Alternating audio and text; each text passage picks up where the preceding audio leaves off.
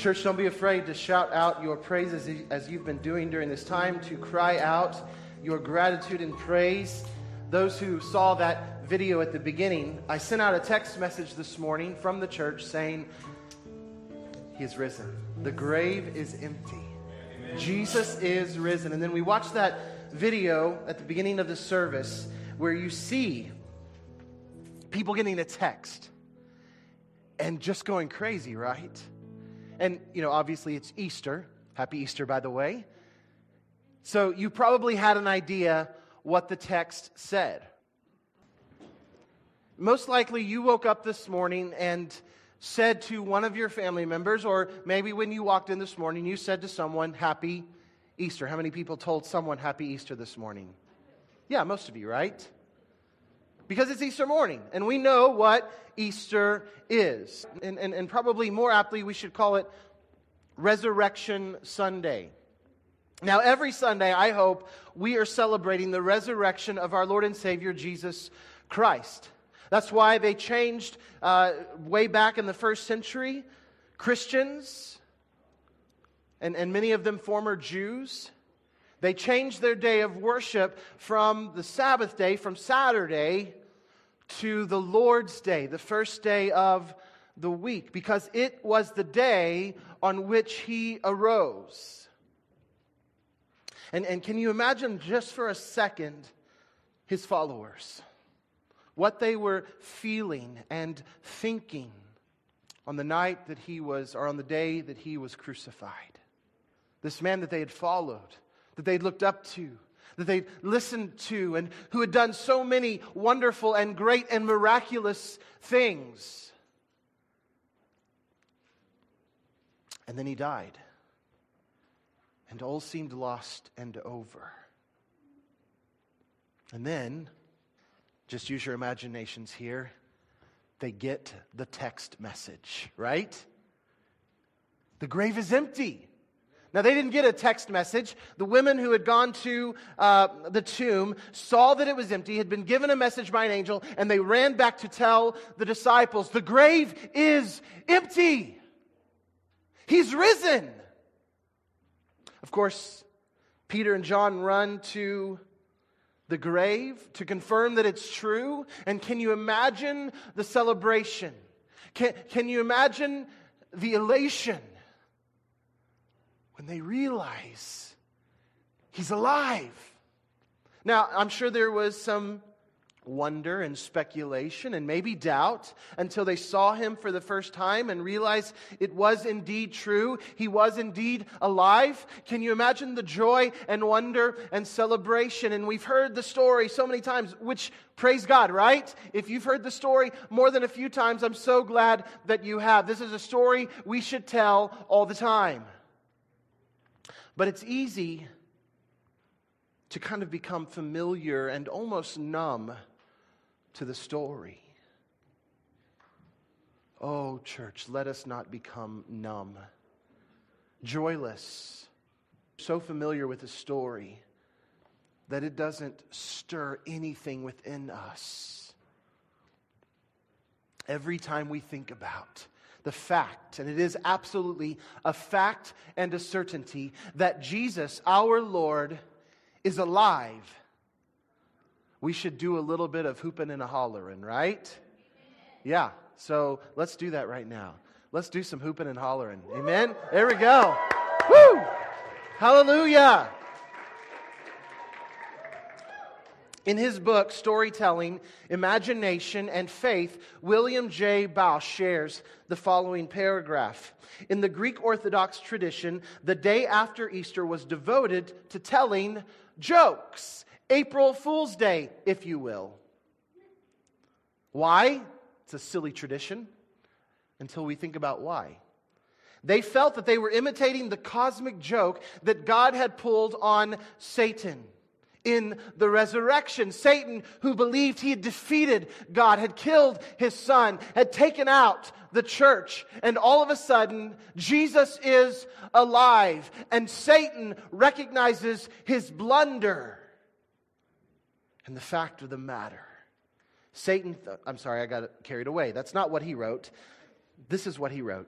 Satan thought he had won and was smug in his victory, smiling to himself, having the last word, or so he thought. Then God raised Jesus from the dead, and life and salvation became the last words. If you don't know anything else, or you hear nothing else today, God has finally spoken through His Son, and God has the last word, and that word is life, and it is available to you today. If you go to read the 4 gospel accounts, we have what we call 4 gospels in the New Testament: Matthew, Mark, Luke, John, the first 4 books of the New Testament. You read the accounts of the resurrection, and I've listed those references here. We're not going to read those today, but I did just want to give you the reference. And as we go along through this sermon and through this PowerPoint, this will be up on our website by the end of the day, Tuesday, so you can go back and reference this if you would like to. But this is where the accounts of the resurrection are found. Now, if you go back and you read all 4 of these accounts, at first glance, you might think that they contradict one another. Now imagine, you've got 4 people writing 4 different accounts. So they're not different in the sense that they do contradict each other, or it's a totally different event, but they're writing from 4 different perspectives. And so you read these and you think, wait a second, that doesn't match up. Well, what I've done for you today is I have harmonized. Now that's a theological word for putting them together and making sense of them and saying, actually, they don't contradict, they fit together perfectly. So let me give you the details of the burial and resurrection as told by the 4 Gospels and a few other books. So the first thing we see is that Jesus is buried, right? He dies at the end of the day on that first Good Friday, or maybe it was a Thursday or a Wednesday. He dies at 3 p.m., He's buried by 6 because at 6 p.m. the Sabbath starts. We don't know if that was the Saturday Sabbath or if that was the Passover Sabbath. It's debated, but it was a Sabbath day, and so they couldn't work, right? They had to be done by 6 p.m., so they have him in the grave by 6 p.m. And we know that there were several women who were witnesses to the burial of Jesus, and in this, God is building a case. Listen, this guy was dead and buried. Jesus was dead, as the Romans made sure, and he was buried.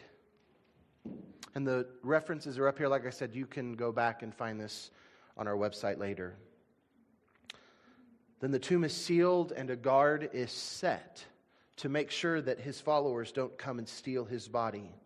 At least 4 women are named: Mary Magdalene, Mary the mother of James, Salome, and Joanna, who prepare the spices, and they go out on that Sunday morning to bring spices to the tomb.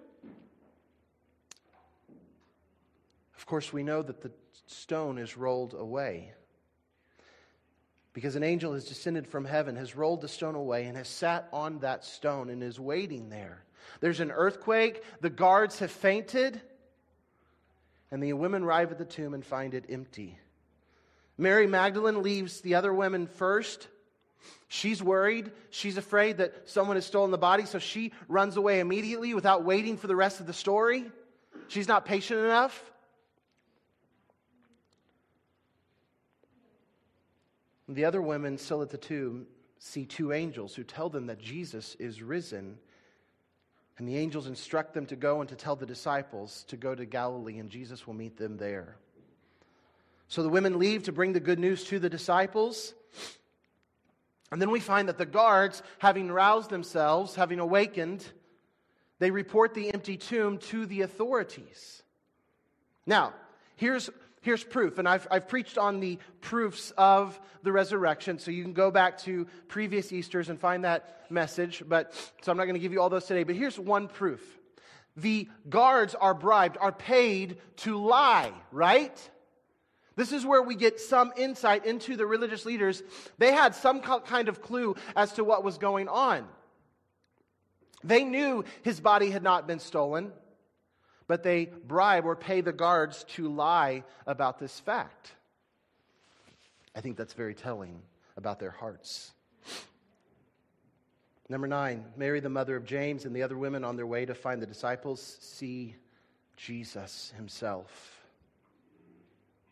And then the women get to the disciples and they relate everything that they've seen to them. Peter and John, as I already said earlier, run to the tomb to see that it truly is empty. And they find the grave clothes. And the grave clothes aren't like set to the side. It's not like going into, and sorry, Benny, it's not like going into my son's room and finding all of his clothes just in a pile on the floor, right?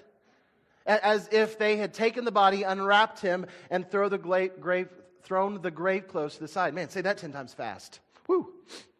No, they find the grave clothes still wrapped as it was when Jesus was there, except there's no body inside, as if the body had just disappeared from inside of the grave clothes.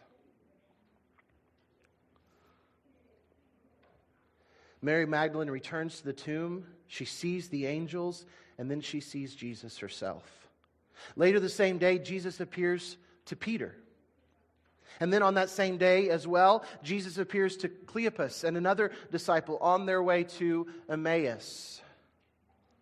That evening, the 2 disciples report the event to the 11 in Jerusalem. And then we find in Luke chapter 24 and John chapter 20 that Jesus appears to the 10 disciples, except that Thomas is missing, right? He's not there to see Jesus, and so he doubts. Which, can we blame him? We give Thomas a hard time, doubting Thomas. How dare he? What was he thinking? Listen, you and I would have done the exact same thing had we been in Thomas's shoes. Oh, okay, guys. Ha ha, very funny. And then Jesus appears to all 11 disciples, with Thomas included. Jesus appears to 7 disciples by the Sea of Galilee. We find in 1 Corinthians 15 that Jesus appears to about 500 disciples in Galilee. So the number of witnesses are building, right? It's one thing to make a claim but say, you know what, it was just me there, nobody else saw it, you'll just have to take my word for it. And it's another thing, it's quite another thing to say, you know what, it wasn't just me, I've got 500 witnesses. Oh, well, that kind of changes the narrative a bit. It's hard to deny that. We also find in 1 Corinthians 15 that Jesus appears to his half-brother James. And then in Matthew 18, we have the Great Commission, where Jesus commissions his disciples to go into all the world and make disciples. Jesus teaches his disciples the Scriptures and promises to send the Holy Spirit. And then he ascends into heaven some 40 days after his resurrection. You see, it fits beautifully. There's no contradiction. So don't let anyone tell you that there is. All right, I just want to give you 2 points today. Because you've heard the story, right? We've all heard the story, most likely. I don't want to make light of it. I don't want to lessen it. But I just want to get to the point this morning. And the first point is this. Jesus shined and he rose. He shined in his life. Now we find all the way at the end of the Bible in Revelation chapter 22, verse 16, Jesus says, I have sent my angel to testify to you about these things for the churches. I am the root and the descendant of David. Listen to this, the bright morning star. Now we talk about the morning star, right? You know what that is? What planet is it? It's not really a star, it's a planet. Jupiter, right? Or Venus? Which one is it? I hear 2 answers. I thought it was Jupiter too, but maybe it is Venus. I don't know. Gosh, that just made me think of what we used to say in elementary, girls go to Jupiter. Remember that? Oh, boys. Yeah, that's right. Sorry. My bad.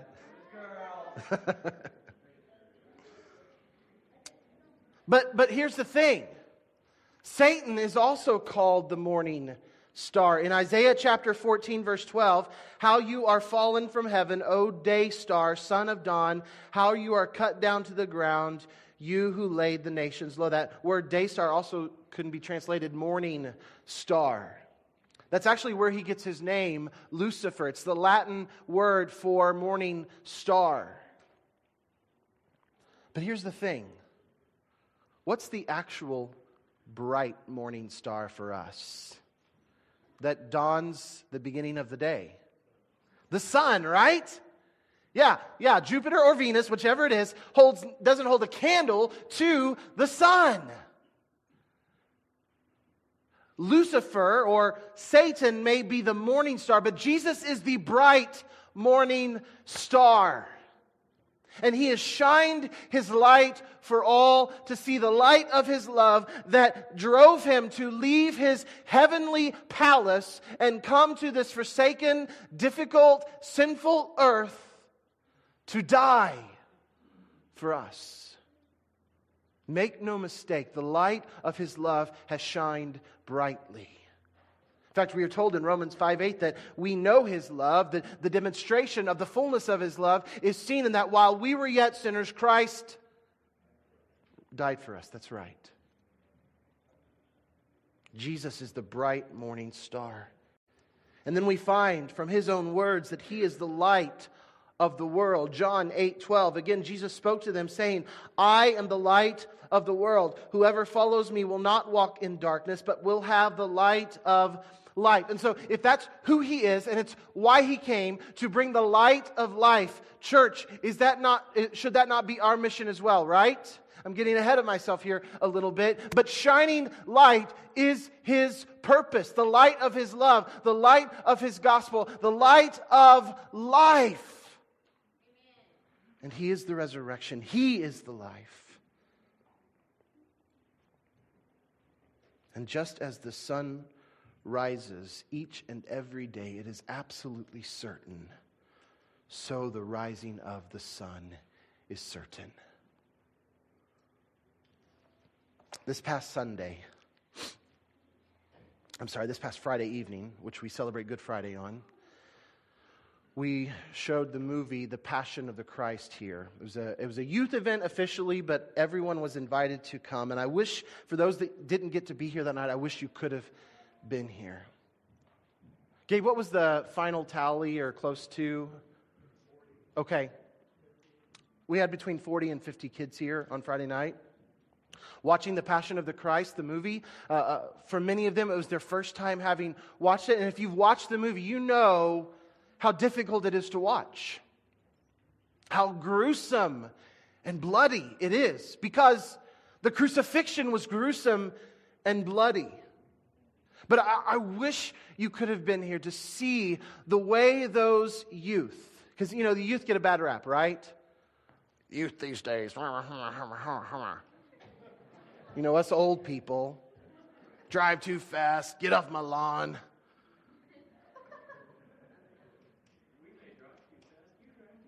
Yeah, that's right. That's right. Did you notice, did you watch the video at the beginning? Did you notice how ageist it was? They're all getting texts, and then you have this older gentleman, and did you see what he had in his hand? A flip phone, that's right. As if old people can't use smartphones. Come on. Smartphone. And now if someone could help me turn it on after, that'd be great. I'd be grateful. I wish you could have seen the youth that night and their response to the truth of the gospel, the truth of Jesus' love, that He went through all of that for us. To watch them, and after the movie was over, we had a time of worship. And please hear me, you think the youth of our day and age, of this day and age, are in trouble? I am so encouraged. Now maybe there's not a lot of them,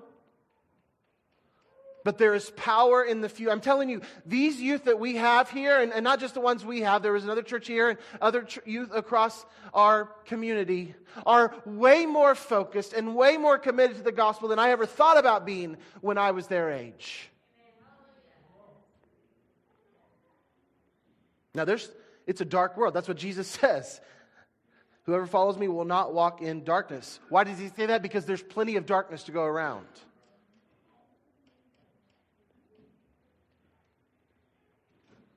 But here's my point.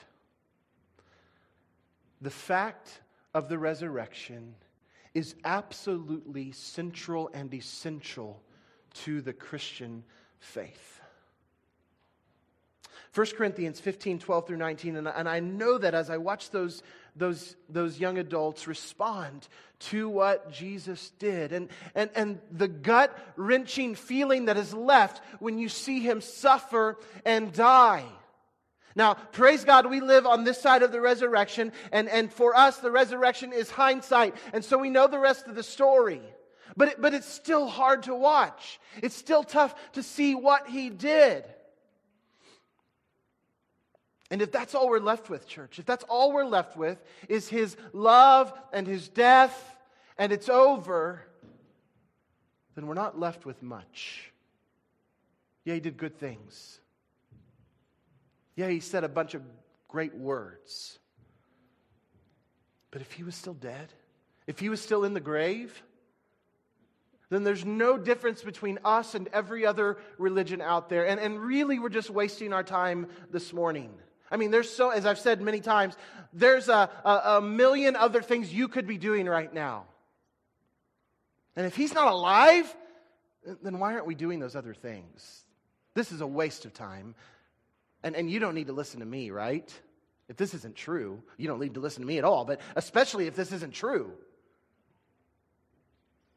1 Corinthians 15, 12 through 19, Paul writes this, "Now if Christ is proclaimed as raised from the dead, how can some of you say that there is no resurrection of the dead? But if there is no resurrection of the dead, then not even Christ has been raised. And if Christ has not been raised, then our preaching is in vain and your faith is in vain. We are even found to be misrepresenting God, because we testified about God that He raised Christ, whom He did not raise, if it is true that the dead are not raised. For if the dead are not raised, not even Christ has been raised. And if Christ has not been raised, your faith is futile, and you are still in your sins. Then those also who have fallen asleep in Christ have perished. If in Christ we have hope in this life only, we are of all people most to be pitied." So many theological liberals try to claim the goodness of Christ without the divinity and resurrection of Christ. They want all the teaching, all the service, all the generosity, and all the acceptance, but they balk at the miracles and especially at the resurrection. And what are we left with? If Jesus isn't alive, what are we left with? We proclaim a resurrection. We proclaim life after death. We proclaim a heaven. We proclaim all these things in Christianity. And yet if Christ is not alive, we are liars. And we are to be pitied above all. I'm telling you today, church, that the resurrection of Christ is absolutely central and essential to our faith. It must be believed to be called Christian, to be called Christianity. And if there is no resurrection, there's nothing. We have no hope, no cause for celebration, no eternal life.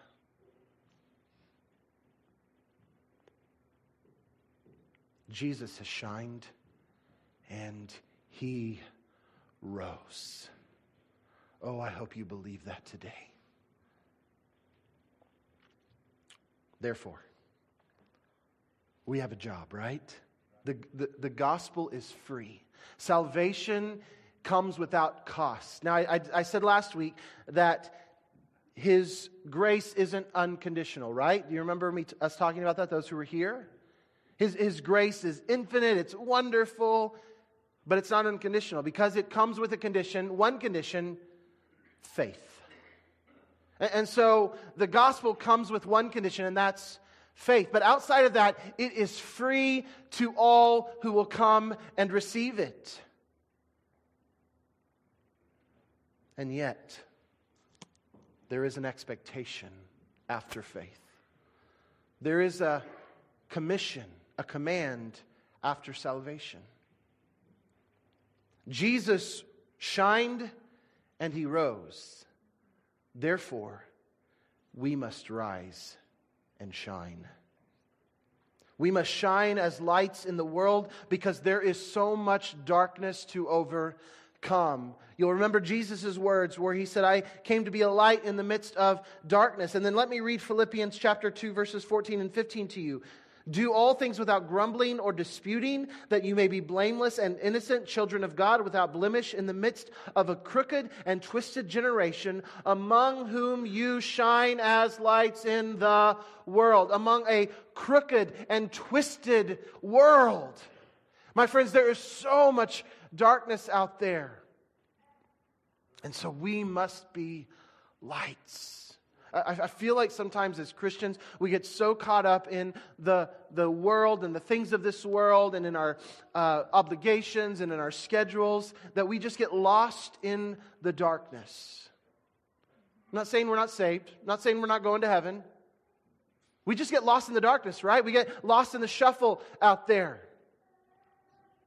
And in the dark, listen to this. In the dark, everyone looks the same. There's no distinction between anyone in the dark. When it's dark, you don't see anything. And so everyone looks the same. And so in order for you to be distinguishable as a follower of Jesus, you must shine. You must shine with the gospel. You must shine with Christ's love. Because there's so much darkness to overcome. And when we love and trust Jesus and seek to love others, we will shine with the brightness of the sun. S-U-N and S-O-N. Listen to Daniel chapter 12, verses 1 through 3. At that time shall arise Michael, the great prince who has charge of your people, and there shall be a time of trouble, such has never been since there was a nation till that time. This is talking about the great tribulation. But at that time your people shall be delivered. Anyone whose name shall be found written in the book. This takes us all the way to the end of Revelation. And many of those who sleep in the dust of the earth shall awake, some to everlasting life, and some to shame and everlasting contempt. Listen to this, verse 3. And those who are wise shall shine like the brightness of the sky above, and those who turn many to righteousness like the stars forever and ever. And so there's two things happening here. First off, if you're a believer, if you're trusting Jesus Christ for life and eternity, you are wise because your name is written in the book of life. You've come to Him. You know Him. And the beginning of wisdom is the fear of the Lord. And it says here, you will shine like the brightness of the sky. Again, what is the brightness of our sky? It is the sun. That's right. S-U-N. But who is our true light in this life? The Son of God. S-O-N. Those who are wise, those who have trusted Him, shall shine like the brightness of the sky above. And then it says this, and those who turn many to righteousness. That means you're taking the gospel out. You're making disciples. You're following the Great Commission. You will shine like the stars forever and ever. There's shining and then there's shining. Right? And when we go out there and when we love and trust Jesus and seek to love others, then we will shine like we've never shone before. And here's the thing, Jesus is still the light of the world. Listen, we're not the lights. We're not producing any kind of eternal light. We don't do this on our own. We're more like the moon who reflects the light of the sun. But listen to this, Jesus is not here walking around, right? His physical presence is no longer with us. He ascended. He sits at the right hand of the Father. But He still desires to shine. And so how does He do that? Through His people.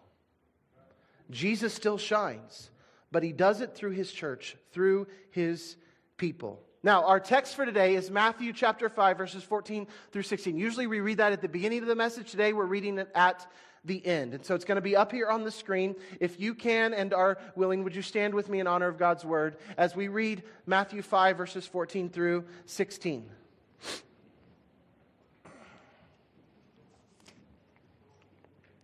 Remember Jesus said that He was the light of the world?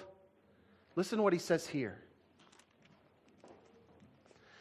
You are the light of the world. A city set on a hill cannot be hidden, nor do people light a lamp and put it under a basket, but on a stand, and it gives light to all in the house. Here it is, church, verse 16. In the same way, let your light shine before others, so that they may see your good works and give glory to your Father who is in heaven. You may be seated. And so, church, as you just rose there, you sat down, you're going to rise again here in a few minutes, and we're going to go to our grow groups and then go outside and go home. Go to your Easter celebrations, or maybe just go home to take a nap. I don't know what you're going to do later, but you're going to rise and you're going to go, right? Here's the thing. You need to rise and go with a purpose. You need to rise and go with the mission that Jesus has called us all to. First and foremost, you need to come to know this Savior, this risen, living Savior. If you've never come to know Him before, today is the day, and you're going to have a chance in just a few minutes to do that, to not wait any longer, because you can only have life through the one who is life, through the one who has the power over sin and death, who took His own life up. He can give you life as well. But if you know that life, if you've come to Christ by grace through faith, then you must rise and shine for Jesus. That must be your all-consuming purpose and passion in this life. So, let me tell you something about churches in general and Covenant specifically. So, during the COVID pandemic, of course, a lot of churches had to stall a lot of the things that they do. A lot of the outreach, a lot of the mission trips, a lot of that stuff had to be stalled because of everything that was going on. Now, we sought to reach out and serve and help in ways that we could, but a lot of things had to be halted. And just to be quite honest, we weren't doing that well before COVID. Not that well. We have a few things and a few people who do that well, but as a church as a whole, as an organization, we weren't doing a great job. Haven't been doing a great job. And we recognize that. We understand there is a weak spot in our church, and it is the missions ministry at Covenant Baptist Church. And so as we met for our, we do an elders retreat every year. We didn't go anywhere this year. We came to the church and met for a Saturday. We had a missions consultant come in and walk us through some missions vision casting to create a missions vision and ministry at Covenant Baptist Church. And so next week I'm going to be talking about that more, just kind of walking you all through some of the things that we talked about and some of the things that we're looking at. But right now I believe that God is impressing on some of your hearts, saying that's where my heart is. That's what I want to be a part of. Listen, we're all supposed to be a part of the mission that God has called us to, the Great Commission. That's all of us. None of us get a pass on that. But some of you were created and gifted in a way that missions ministry, maybe it's going on mission trips, or maybe it's just evangelism in our community, that makes your heart sing. And here's the thing, we need to identify and know who those people are in our church. We had a missions team several years ago. We were doing mission trips, and it kind of petered out. And we need to build that back up. We need to create a missions team for our church to head and lead that ministry. And so in 2 weeks, April the 18th at 5:30 p.m., we're going to be having a dinner here at the church for anybody who might be even just a little bit interested or curious about what it's going to look like. Like I said, I'll talk more about this next week, but I wanted to give you 2 weeks' notice so that you can put that on your calendar. And we're going to be looking at planning, strategizing how Covenant Baptist Church will shine the light of Jesus in this community and beyond, or at least do it better than we have been. So go ahead and put that on your calendars, and then come back next week to hear what that's all about. Let me end by going back to the Old Testament. Numbers chapter 21. We've been going through a sermon series called Fish Stories and Flannel Boards. And we just ended the 2 sermons on the life and leadership of Moses. Last week we looked at the Passover and him leading the Israelites out of Egypt. And we're going to be looking at them coming to the mountain, the 10 Commandments, the wandering in the wilderness, all of that. But some of you may know that they ended up having to wander in the wilderness for 40 years before they got to enter into the promised land because of their lack of faith. And in those 40 years of wandering, we have this story in Numbers chapter 21.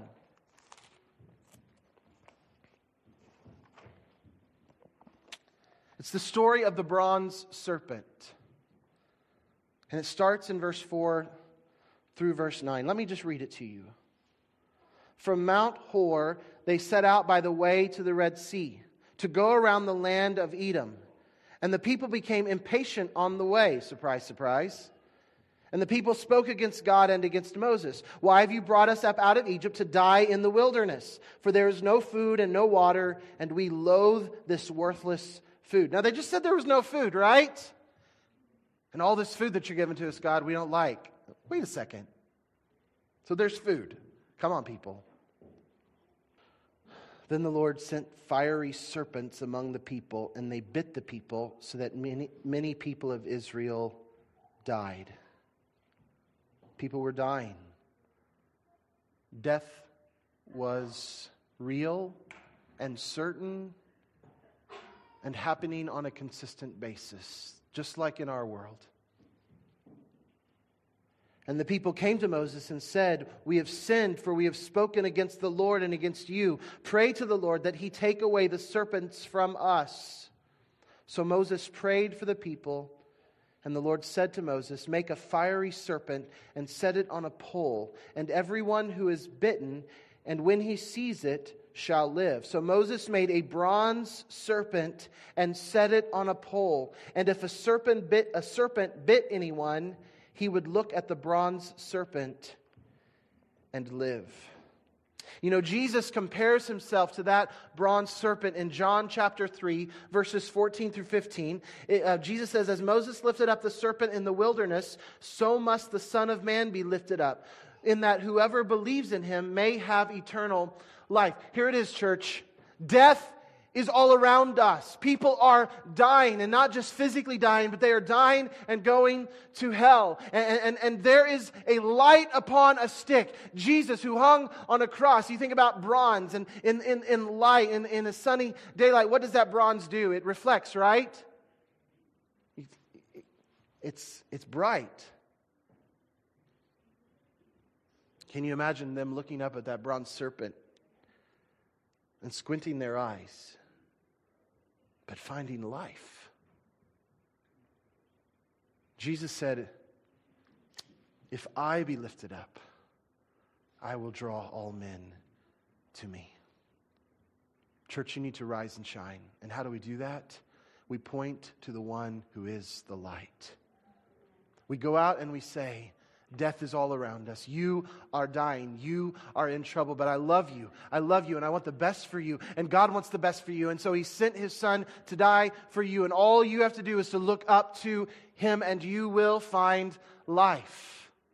Now, we do that in many ways. Maybe that's by sharing your testimony. Maybe that's just through getting something. Jesus talks about getting somebody a glass of water, right? We can show His love in many different ways. But at some point, we need to get to the place where we point them to the Son and tell them what it means to have life. Jesus, He shined bright as the sun because He is the sun. And He died, and 3 days later He rose again.